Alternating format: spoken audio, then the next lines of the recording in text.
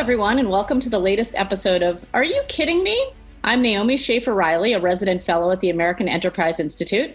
And hello, I'm Ian Rowe, also a resident fellow at AEI. And today we are thrilled to have a guest with us, Malka Groden. She is one of my favorite people. She is the Deputy Director of Development for the Manhattan Institute, but today she is with us because she is an adoptive mother of 2 young children. And we wanted to talk today about the issue of transracial adoption, which a lot of people might think is really not much of an issue, but it still is. Last week, we had a piece from the Brookings Institution. They cite the famous statement from the National Association of Black Social Workers from 1972, which says that only a Black family can transmit the emotional and sensitive subtleties of perception and reaction essential for a Black child's survival in a racist society today. So, Malka, as the adoptive mother of 2 African-American children, can you tell us a little bit about your reaction to this piece? Sure. I mean, this has been bubbling for a little while. We've been hearing this, especially those of us who have been through the process of adopting transracially or adopting Black children. My children are biracial. We've heard this language before, meaning on the one hand, as we enter the world of child welfare, it becomes quickly apparent that there are many Black children waiting for homes. So it becomes clear that, you should open yourself up. You should think about adoption isn't, surrogacy. You're not looking for what your family might have looked like had you had biological children. Let's say you're coming to this from infertility, let's say. So you open yourself up and you're told the narrative that we hear in the child welfare world, which is there's something inherently problematic when white parents adopt a Black child because there's a perpetuation of cycle of white supremacy.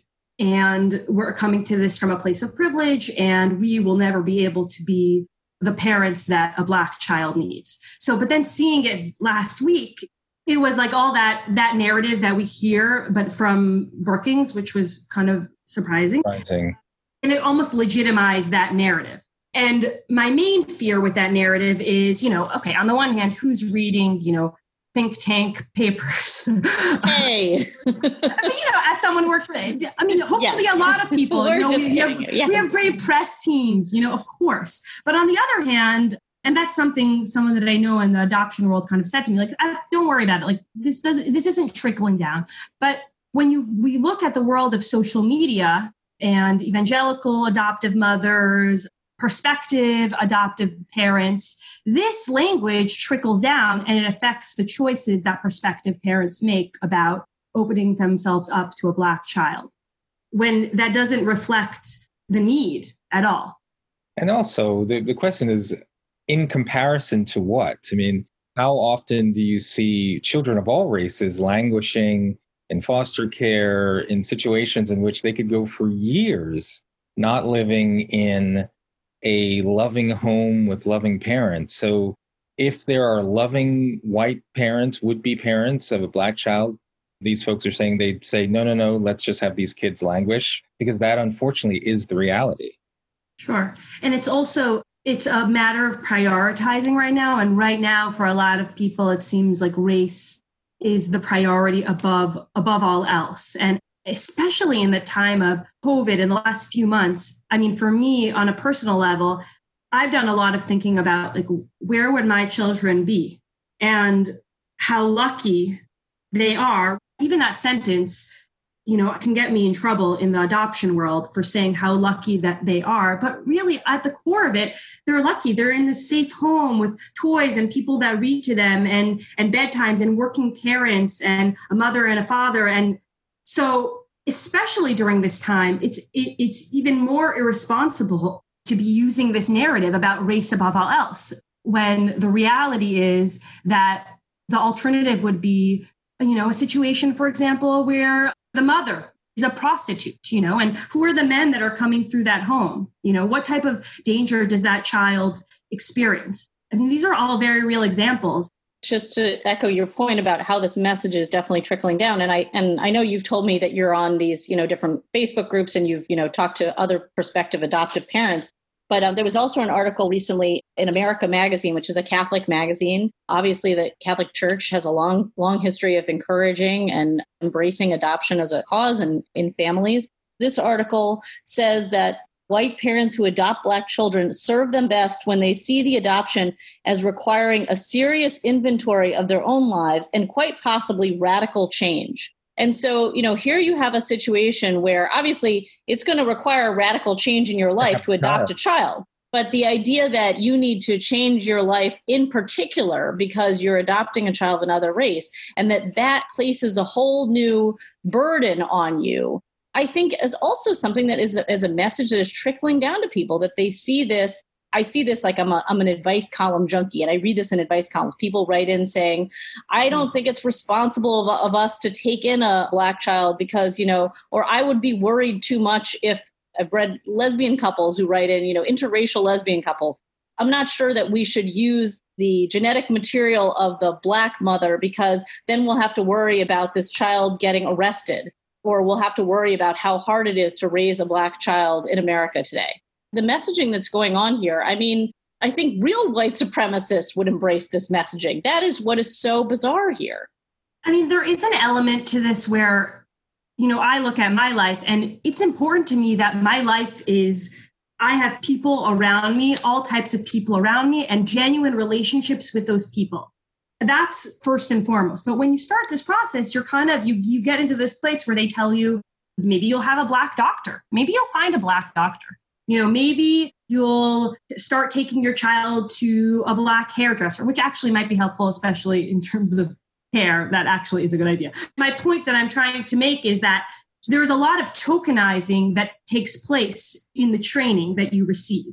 You should develop genuine relationships with all different types of people because that's important. And because it colors your life when you have different relationships, from your professional life, from the gym. Myself and my husband, we value that. But the tokenizing that takes place is it seems kind of crazy, especially where it's coming from. And there's a lot of that we hear when we're in training. Yeah, and I'd also say, I am an adoptive parent myself, and there does need to be special preparation for what those challenges are. But the message that comes from that Brookings piece and just general, it's this idea that only Black people, Black parents have the ability to impart some kind of identity formation to Black children. And I thought most of these folks were like, love is love. And isn't that the idea, that love is love? And if you've got an adoptive parent, and by the way, an adoptive parent that could be a married couple, a single couple, interracial couple, there's so many formations, but the essence is that they are ready to take on the unbelievable responsibility and honor and love of having a child. Why isn't that the primary determinant? And to create race now as a barrier, as you say, Naomi, it really feels like much more of a supremacist position than it is that's actually focused on what's best for the child. We have laws, federal laws on the books where, at least in terms of the foster care system, we're not allowed to discriminate based on race in placing kids for foster care or adoption.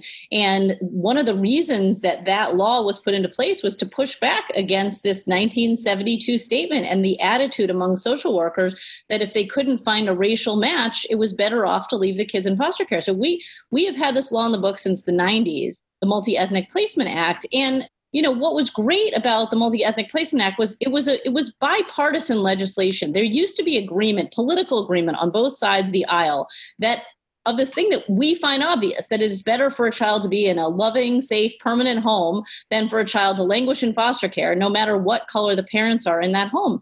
And I just fear, Ian, that we have lost that consensus now.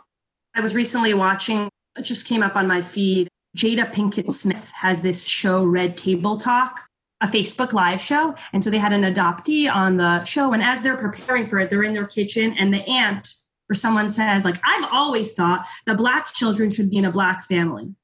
And that's like the beginning of the show. And what's troubling is that a lot of the sentiment is coming from people that aren't in the field.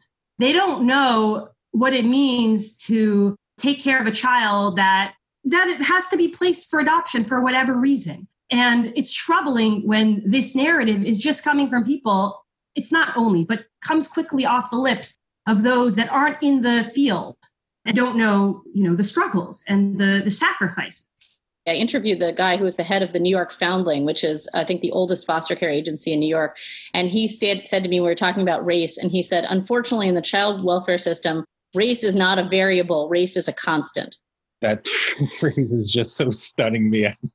Like, that is an "are you kidding me" statement. I mean, one thing that's so interesting about this, the rate of interracial marriage is actually rapidly increasing in this country. Yeah. So what are they going to say to those people? Well, if let's say you're a black and white couple, you sort of cancel each other out. You can't adopt either race. Like this sort of race-based decision-making, it's just ludicrous. And again, in a perfect world, every child that's born would be born to their two biological parents who are together. And that's what I think most of us would believe is a great thing, that those two parents were ready. But these kids are in foster care, or they've been placed for a reason. And so then the question is, what's the best setting for that child? And to create rules that automatically disqualify whole groups of people solely based on one dimension, in this case is race, is just, it's not actually in service of the child. And it continues, meaning I have adopted my children. It's the greatest honor that they are my children. I feel there are no words to describe the blessings that I feel for that. And still to this day, the narratives affect me. I have to go to Naomi to be like, for her to say like, that's crazy, don't relax.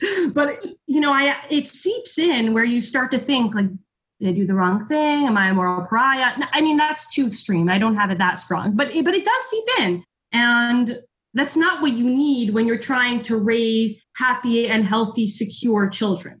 I think one of the things that struck me while I was reading all these citations of this ridiculous 1972 statement was that despite the fact that we know so much more about how children form attachments now from a scientific perspective and the importance of them having a secure attachment from their earliest months to at least one person who is going to always fulfill their needs, whether it is their, need to eat or be changed or be comforted or, be read to or whatever it is. And that it does not necessarily have to be a person who shares their DNA, let alone their skin color or, blood type or whatever, but it has to be one person. There has to be that kind of secure attachment, and the science, all these monkey experiments, everything brings us back to that. And I think we know so much more about this than we did 40 or 50 years ago. And yet we are still returning to this. Like, I know there's certain people who love science, except when it doesn't support the narrative. And I think this is one case where that's clearly true. Kids need secure, permanent, loving, stable attachments. They need an adult who will always be responsive to them. And it does not matter what color that adult is. And that's a synonym for parent, loving parent. Parents. Yes. And I fear that very soon, this type of language will only be found in a faith-based setting. And even then, that's not even a guarantee. But more and more, those are the only voices that say, adoption is love. Doesn't matter what your family looks like. You're a family. We don't have any other voices. How much do you think this is a phenomenon of children who've been adopted who years later are coming out to say this? Because to some degree, there's this narrative, but it doesn't seem to be a narrative that's backed up by actual evidence. So where is it actually coming from other than just a racially deterministic ideology, much less speaking to the actual kids who've experienced this and who, I would imagine there are always issues, right? But for the most part, these kids were very happy to have grown up in a loving home. I mean, there definitely are a lot of adoptee voices now that, are express concern. That was one of the guests on Red Table Talk that I referred to earlier. But I mean, I'd imagine, most adopted children, at some point in their lives, there is going to be a struggle and they're going to need guidance because at the end of the day, I mean, there was a trauma that occurred early on. Exactly. They were severed from where they were meant to be. So it's hard sometimes to parse out what is part of that. And right now, especially in the in the adoption world, there's so much about the triad, giving respect to the whole triad, to the adoptive parent, the birth parent, and the adoptee, which of course, I believe that you respect all parts of the triad, but there is an element of, well, at the end of the day, I'm your parent and I'm going to do what's best for you because it's my responsibility to keep you healthy and safe and secure. And at some point, you might have quibbles about that because you're my child and adding all the gravity of adoption. I mean, we should hear those voices, but we should also realize where they're coming from. And at some point, we have to acknowledge that there are a lot of things that your parents, either biological or adoptive, are never going to be able to prepare you for in life. There are all sorts of traumas that you are going to experience. And, people get to be an adult and they say, these are all the things that my parents did wrong. I can't wait for the day when my kids decide that. But I'm just saying, are you kidding me? Are you saying that you're not the perfect parent? I might be, but she's very you have close. To wait till my You have to wait till my kids grow up. But just because your parents share the same color skin as you doesn't mean they're going to be able to prepare you for all the things that go wrong in your life. And so I think some of this is just looking back and saying, oh, I wish my parents had done this better. I wish my parents had done that better. But it's within the context of adoption. And because race is so central to every single conversation we have to have now, people look to race as the problem. They're like, that was the issue growing up. That's what I blame my adoptive parents for doing wrong, what I blame my biological parents for doing wrong and giving me up. That's where all this, comes to rest. But I think we should probably end there because we've probably gone over time. But we really appreciate you coming and we hope you'll come back again. You can get episodes of Are You Kidding Me at the AEI podcast channel or wherever you get your podcasts. And we hope you'll join us again soon. Thank you. Malka, thank you very much. Thanks for having me.